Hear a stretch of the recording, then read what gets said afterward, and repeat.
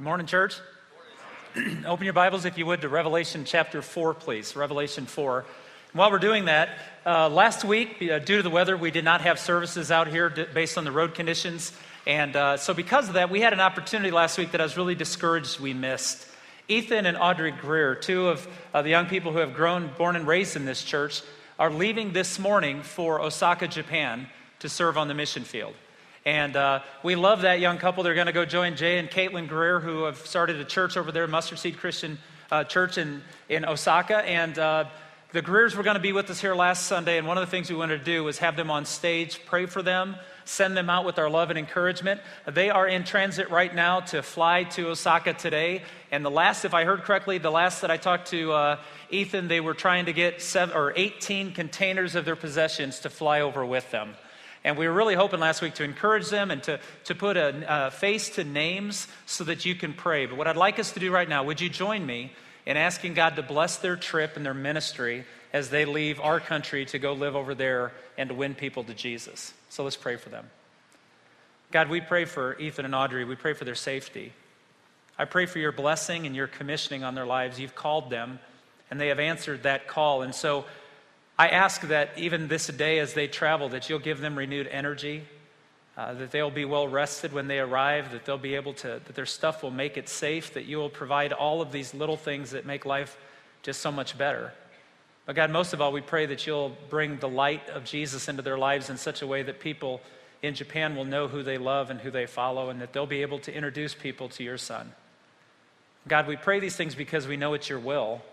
And because it's your will, we ask that you would allow it to happen to your glory, for your honor. Protect their lives. Bless their families who are saying goodbye to them today. And bless those that will greet them soon when they arrive in their new place.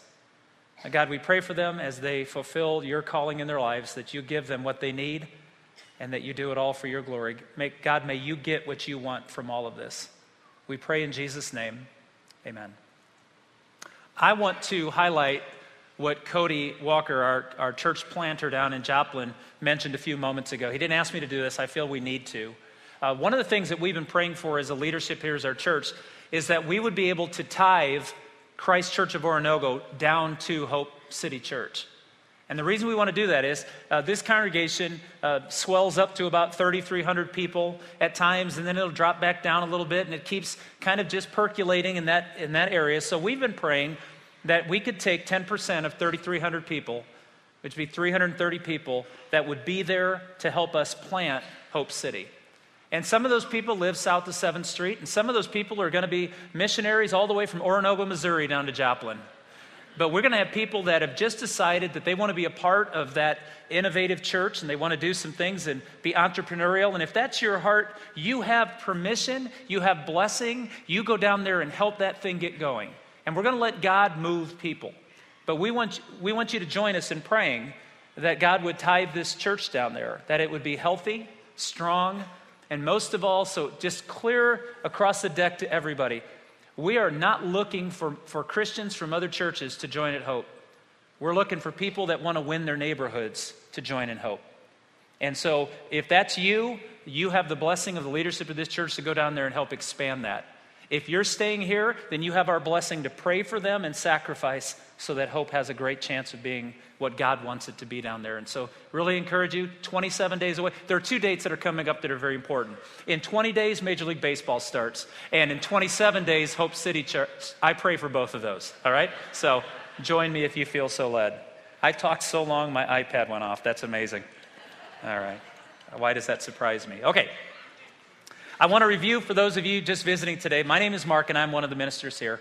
And we began a series 2 weeks ago, and we've called this Keep the Words.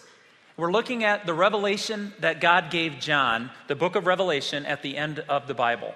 And it's a book that has confounded and divided churches and Christianity for way too long. And we're not going to avoid the controversy, because the controversy is not the important part. What we're going to be talking about for the next few weeks is what was John's audience supposed to do with the revelation? And when we find out what they were supposed to do with it, we'll find out what we're supposed to do with it. And instead of arguing about all of our differences, let's focus on why the revelation was given to John. So we've decided to focus on the imperative verbs. I want to give you a quick grammar lesson if you weren't here a couple weeks ago. The imperative verbs are the bossy words. They're the commanding and demanding words. Sit down, stop it, do this, don't do that. Those are imperative verbs. And if you listen to the revelation that Jesus gave John, he gave the church something to do. He gave them something to become. He just didn't give them images of bulls and seals and dragons and fallen nations. That wasn't what it was all about. That imagery was to help project what we were to do with it. So we've entitled this series, Keep the Words. Focus on the commands. And if we live those commands out, Revelation becomes meaningful to all of us. There are 29 different command verbs, 29 imperatives in the book of Revelation. Some of them are do not, and some of them are do. We're focusing on the positive ones, what we're supposed to do, that John was given to do in this. Now, I used this a couple weeks ago, and it's been funny, the feedback I've gotten on it. I find it funny, and some of you did. Some of you are really going with this thing, so let's remind ourselves. Dr. Randy Harris, who teaches Christian ministries and theology at Abilene Christian University, spoke at a conference I was at this summer, and he defined the book of Revelation 3 simple ways. God's team wins. You get to pick your team. Don't be stupid. Those are the 3 things to remember. So when you study Revelation, let's remind ourselves, God's team's going to win. You get to decide right now which team you're on, and you're not uninformed, so don't be dumb. And when you look at that, it helps us understand what the intent of Revelation was. If you weren't with us 2 weeks ago, the first imperative command was to keep the words. Guard the words of God. It's found in the very first chapter, 3rd verse, where when John's receiving this revelation, he's told to keep these things, make them important, don't forget them. And today we're going to talk about the next command. It's the command to come. It's a simple command. Sometimes it sounds like come and see, and sometimes it sounds like come here, but it's the command, the imperative to come. It's found 12 times in the book of Revelation. The first instance I want to show you is Revelation 4:1. This gives it a good example of what we're going to talk about today, what we're supposed to do with this revelation. After this, John says, I looked, and behold, a door standing open in heaven. And the first voice, which I had heard speaking to me like a trumpet, said, come up here, and I will show you what must take place after this. Come up here and see. One of my favorite things when our boys were little, and of course they're such a spread in age that they were only one at a time little. But I remember coming home when they're between the age of 18 months and 4 years when they still liked me. I would come home for lunch, and I'd come home from work, and they would be toddling around the living room, and they would see me, and they would smile, and I would get down to their level, eye to eye, and across the room I would say these words. I don't know why I said it, but I said it all the time. Come see me. And they would get up and try to make their way and waddle across the room and jump in my arms, and I'd throw them on the couch, and we'd wrestle and play and make them giggle, and I love that. Come see me. Leave where you're at and come to where I am. And if you get that, you understand what the command to come in the book of Revelation is. God says, come to me, come see me, and I'm going to pull back the curtain, and I'm going to reveal to you what I'm doing that you can't see from where you're at. In almost every instance in the book of Revelation, the command to come see me is the command to leave where we're at and let God show you what he's doing that we can't see in the midst of our circumstances. A good friend of mine, a very influential friend of mine, preaches in the state of Michigan. His name's Greg Steer, and Greg says, God invites us to come so that we can see better what's happening in his world.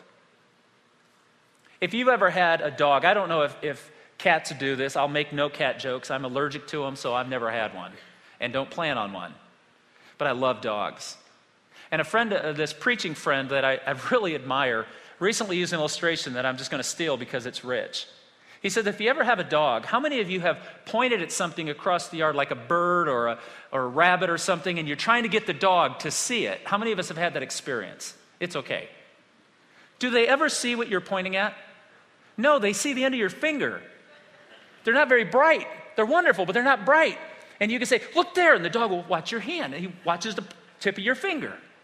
And he's not seeing what's out there. Like it could be, go get the ball or go get this, and they just watch you into your finger. And when you see what the problem with most of us with the Bible is, we're only looking at the end of the finger because the scriptures point to Jesus, but we don't see him.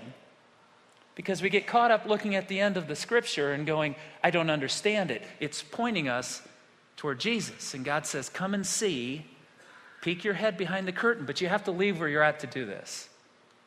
You can't stay in your circumstances and see what God sees.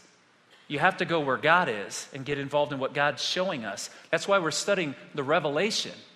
Not a prophecy of prediction, but a revealing of who God is and what God's doing. And this encapsulates all of Revelation. This concept of come, leave your circumstances and come to him is common throughout the scripture. Isaiah chapter 55, verse 1. Come, all you who are thirsty, come to the waters. And you who have no money, come, buy and eat. Come buy wine and milk without money and without cost. It's an interesting parallel, but God is saying, come to me and you will have things you can't have on your own. You'll understand things you'll never understand on your own. I can bless you in ways that you can't bless yourself. Listen, God is saying, come and see me. Come and see what I'm doing. It's why we encourage everyone to open your Bible each day of your life and see what God is revealing to you. God is saying, come into the scriptures and I'm going to give you a vision. Because the word come is the command, but there's also found throughout Revelation the command to write. Write it down and remember it. Journal your walk with God so that you can look back and remember. How many of us are grateful today that men like Luke and Matthew and Mark and John wrote down what God revealed to them so that 2,000 years later we can open and see what they saw, that we can experience the blessing. Come and see what God's revealing. Jesus said in John chapter 1 verse 39, come and you will see. He's saying, follow me because I want to push your head through the curtain and show you what's going on in the spiritual realm, not just in the earthly realm. And in Matthew 11:28, come to me, all you who are weary and burdened, and I will give you rest. Come see me. Come leave your circumstances and come where I am. And this is why Jesus came to earth, is to reveal all this to us. So the command of the revelation to John was, keep the words I'm about to give you. Remember what I'm telling you. Now look and see what I'm doing. And when we get these things right, the revelation of John makes a whole lot more sense than all the weird imagery that we argue about and make extra biblical things out of. So before I proceed, what I want to do is give you a biblical example. We're going to do this throughout this whole series. We're going to show you what the command is, then I'm going to give you an example of when that command was followed or maybe sometimes not followed, and what the implications of that is. So what I'd like you to do is let's look at the illustration of Elisha's vision. It's found in 2 Kings chapter 6. If you want to turn in your app or your Bible to that, you're welcome to. 2 Kings chapter 6. Now, while you're turning there, I want to give you a little background. The books of 1st and 2nd Chronicles, 1st and 2nd Kings in your Old Testament are really the Hebrews' history books about the kings of Judah and Israel. It tells who they were, the stories, how they came into power, what God did or didn't do to them. They're the chronicles of the kings, if you will. And in 2 Kings chapter 6, there's a prophet named Elisha. And there's a moment in Elisha's ministry to the people that God shows us what it means to come and see. 2 Kings chapter 6. Now the king of Aram was at war with Israel. After conferring with his officers, he said, I will set up my camp in such and such a place. The man of God, Elisha, sent word to the king of Israel, beware of passing that place because the Arameans are going down there. So the king of Israel checked on that place indicated by the man of God. Time and again, Elisha warned the king so that he was on his guard in such places. This enraged the king of Aram. He summoned his officers and demanded of them, will you not tell me which one of us is on the side of the king of Israel? None of us, my lord the king, said one of his officers. But Elisha, the prophet who is in Israel, tells the king of Israel the very words you speak in your bedroom. Go find out where he is, the king ordered, so I can send men and capture him. And the report came back, he is in Dothan. Then he sent horses and chariots and a strong force there. They went by night and surrounded the city. When the servant of the man of God got up and he went out early the next morning, an army with horses and chariots had surrounded the city. "Oh, my Lord, what shall we do?" the servant asked. "Don't be afraid," the prophet answered. "Those who are with us are more than those who are with them." And Elisha prayed, "O Lord, open his eyes so that he may see." Then the Lord opened the servant's eyes, and he looked and saw the hills full of horses and chariots of fire all around Elisha. This is what it means to come and see. Elisha prayed a simple prayer. Open his eyes. Let him see what you're revealing. And what's amazing is that you would think that that moment, I don't know about you, but if I'm Elisha, I go, "God, get him." And all those chariots of fire would come down and wipe out the enemy, but he doesn't do that. What he does is Elisha prays for his servant, open his eyes that he may see, but he prays about his enemy. Elisha prayed to the Lord, strike these people with blindness. I don't know if you've thought about this, but look at the juxtaposition. For one, he prays that he can see, and for the other, he prays that he can't. Because spiritual eyes, insight, an awareness of what God is doing is not just a command for the end times, it's a command for the present times. Many of us read and come to church and we open and we just don't get it. We're not aware of it. We're not open to it. We're blinded. Jesus said that the reason they don't understand what I teach is their hearts are hard and their eyes are blind. Paul would pray, interestingly enough, he prayed that the eyes of their heart may be enlightened, may be opened, in order that you may know the hope to which he has called you.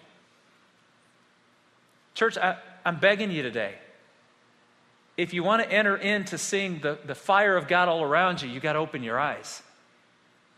And opening your eyes just doesn't mean I'm just going to read the Bible. You need to have to go to the Father and say, "I'm coming to see you. Show me who you are." And when you do that, don't be shocked when your world gets flipped upside down and the Bible comes to life and the power of God starts messing with everything. Don't be shocked when God shows you what he's doing, because it's a beautiful thing, even though in the Revelation it was scary. John was fearful because his circumstances was that it seemed like Jesus was getting weaker and the church was getting weaker, and John was in prison for his faith, and he had to wonder, is this going the wrong direction? And God said, "Come and see me. I'd like to lift you up and show you something you can't see on your own."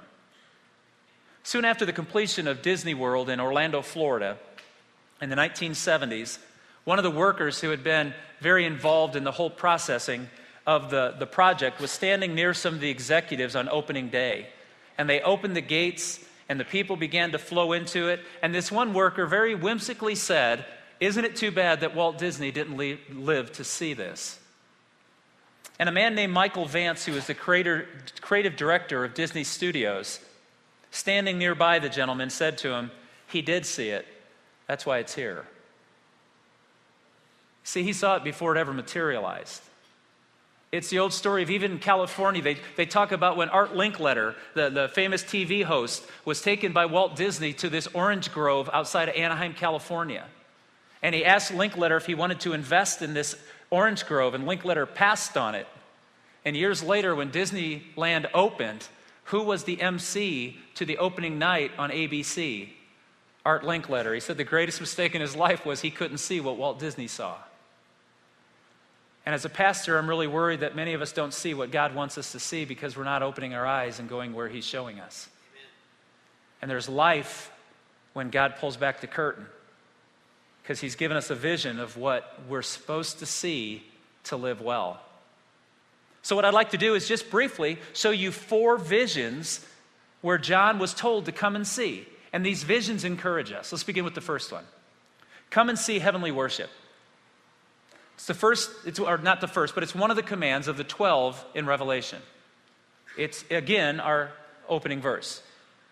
After this I looked, and behold, a door standing open in heaven, and the first voice which I heard speaking to me like a trumpet said, "Come up here, and I will show you what must take place after this."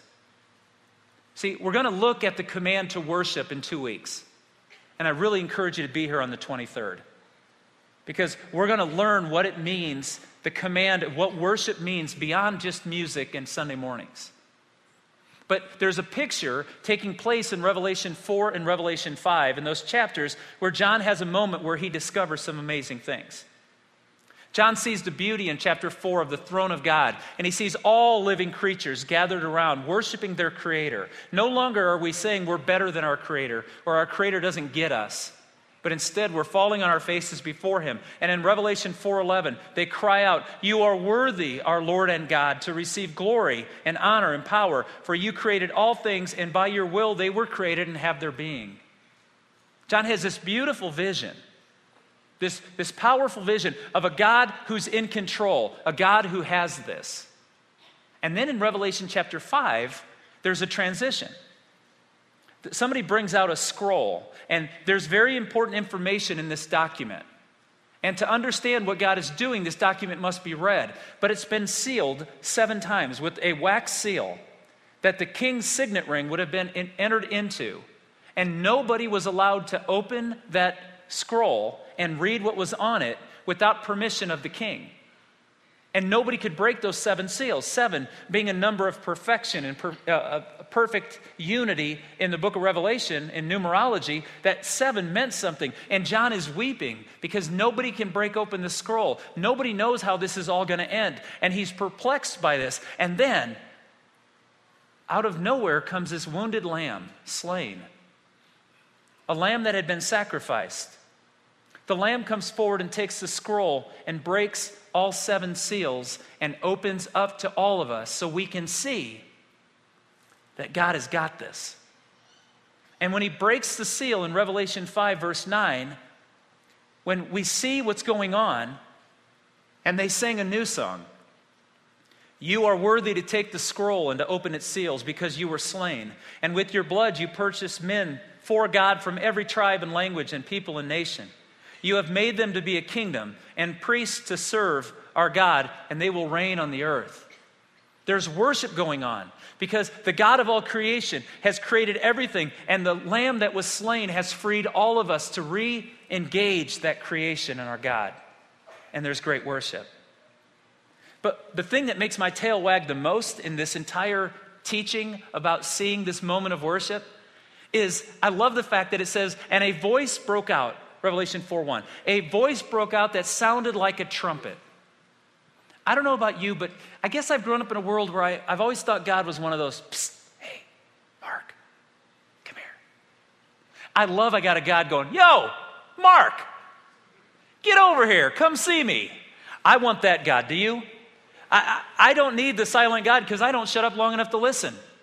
I need a God who blows a trumpet and goes, "Hey, knucklehead, get over here." God comes home and says, "Mark, come see me." And I get on my little toddler legs and I chubby myself all the way across the room going, "Pick me up, I want out of here." I got a God that we're going to worship one day because he's going to say, "Come see me." And he's already showed us what it'll be like when we get there. I don't know if that encourages you. I hope it does. If it doesn't make your tail wag, find out if you have a tail. All right, second thing. Come and see that God will win. Come and see that God will win. This is found in Revelation 17. One of the 7 angels who had the 7 bowls came and said to me, "Come, I will show you the punishment of the great prostitute who sits on the many waters." Now that's a weird verse to pull out of the middle of nowhere and explain on a Sunday morning. In the Revelation, the world's culture is depicted as a prostitute. What does a prostitute do? It gives pleasure to somebody in return for taking something of value from them. Would you agree that our culture is a prostitute? It offers us temporary pleasure and it takes our souls. And in the moment when John had to wonder, are we ever going to win? Is the word of Jesus being diminished? In all of that moment, there's a vision where the angel says, "Come and see that this prostitute we call our culture is going to die a horrible death. And all of those who have pledged their allegiance to her will die with her.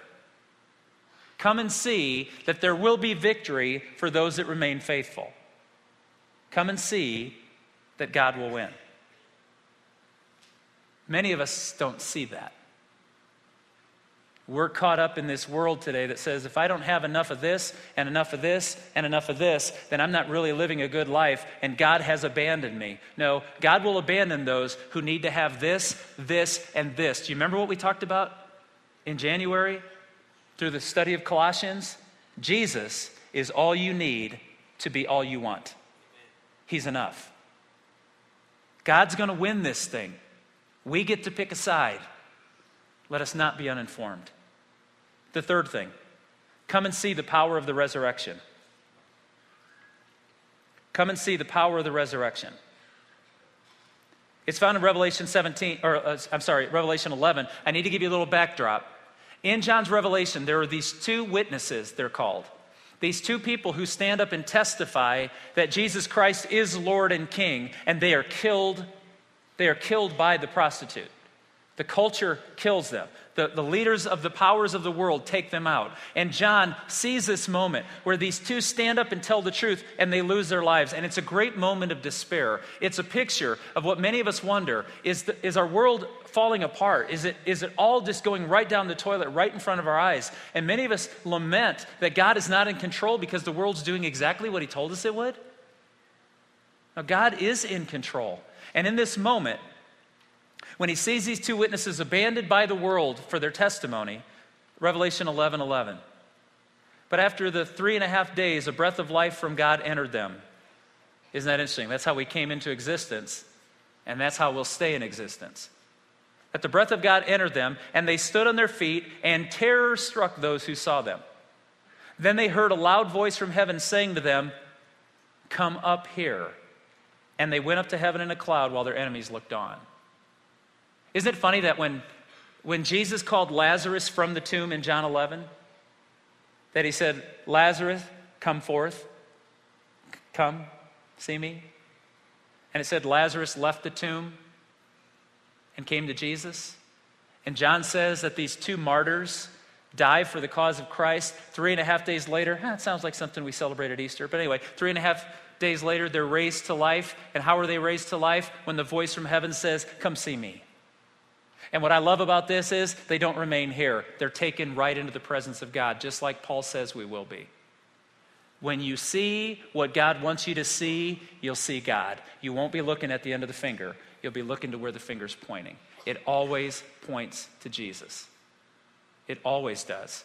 John Ortberg, in a book called Who Is This Man?, tells a story of a Sunday school teacher who asked his class, he said, "What do you think were the first words of Jesus when he was raised from the tomb?" And before he could give them the correct theological answer, a little girl in his class said, "Ta-da!" I dig that. Isn't that our God? I don't think Jesus is going to come back all somber. I think he's going to come back and go, "Ta-da!" And someone said this morning, "I was right." I love that. There's joy in the resurrection.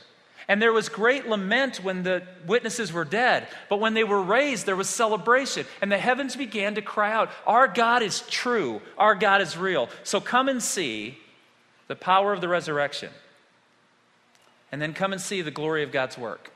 Fourthly, come and see the glory of what God's doing.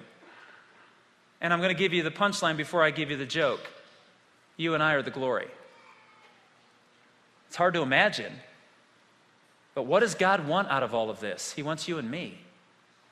He doesn't want us begrudgingly. He finds us to be the bride that he has pursued, the bride that has been betrothed to him, the bride that he wants us to give our heart to. He's the groom.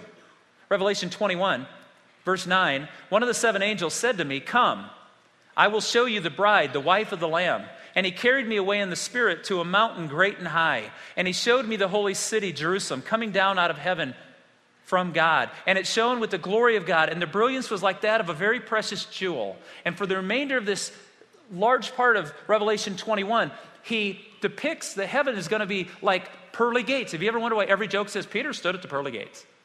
Well, where did that imagery come from? Because Revelation 21 says that the gates are made of pearl and the streets are made of gold. And there's all these beautiful gems and natural materials that God put in his creation.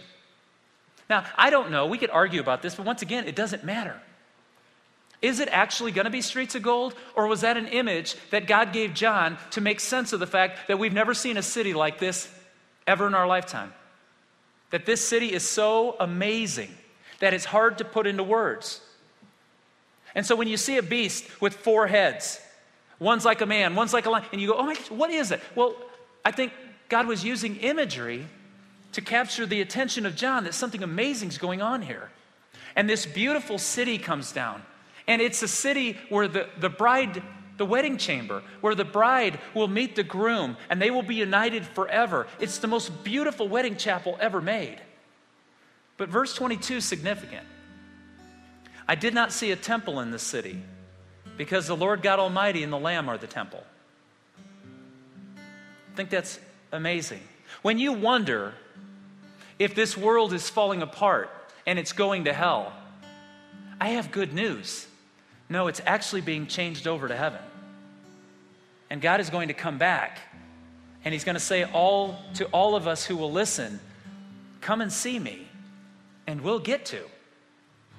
And it's the glory, the beauty, the power. So what do we do with this? If you take 2 weeks ago's command to keep the words of God, and you hear today's command to come and see what those words are teaching us, if you want your heart to be open and you want to get away from this prostitute of a culture that's asking us to sell our souls for temporary satisfaction, then I'm telling you, if you keep the words of God and you see what God wants to reveal to you, you're going to live well. See, it's not enough to have a fleeting glimpse once in the past of who God is. Every day we must fight with our vision to see who God is so that we'll never forget. And write these things and keep these things and see these things. If you want to know the difference of what sight makes, look with me at Philippians chapter 2. Paul says your attitude about what you're after should be the same as that of Christ Jesus, who being in very nature God did not consider equality with God something to be grasped, but he made himself nothing, taking the very nature of a servant, being made in human likeness. And being found in appearance as a man, he humbled himself and became obedient to death, even death on a cross. Therefore God exalted him to the highest place and gave him the name that is above every name, that at the name of Jesus every knee should bow in heaven and on earth and under the earth, and every tongue confess that Jesus Christ is Lord, to the glory of God the Father. That right there is the book of Revelation. You want to know what Revelation means? It's God's going to win, and he's going to win through Jesus, and we can choose to be with Jesus or we can choose to be without Jesus, but you're not uninformed. Paul says, understand that the God of heaven came to see us so that we could see him. And then I was amazed when I was reading toward the end of the Revelation again. This might be the only imperative that we're commanded to do, and we can command God to do. I don't know that I should tell God to do anything, but this one I can. Look at Revelation 22:20. He who testifies to these things says, surely, this is Jesus, surely I am coming soon. Amen, John says. Come, Lord Jesus. It's the imperative. You and I get the privilege of saying to our Creator God, come quickly. Please, I want to see you. I want to be with you. So when God comes in the door at the end of the day, he knelt down to our eye level as Jesus. And Jesus said, come see me. And today we get to get out of our chairs and go see him. And see who he is. And be reunited with our Creator God. I don't know about you, church. My tail's wagging a lot this morning. Because there's good news. That this Jesus says, come. Come who are thirsty. Come those of you that are weak. Come, and I'll show you what life is meant to be. Let's stand together and sing.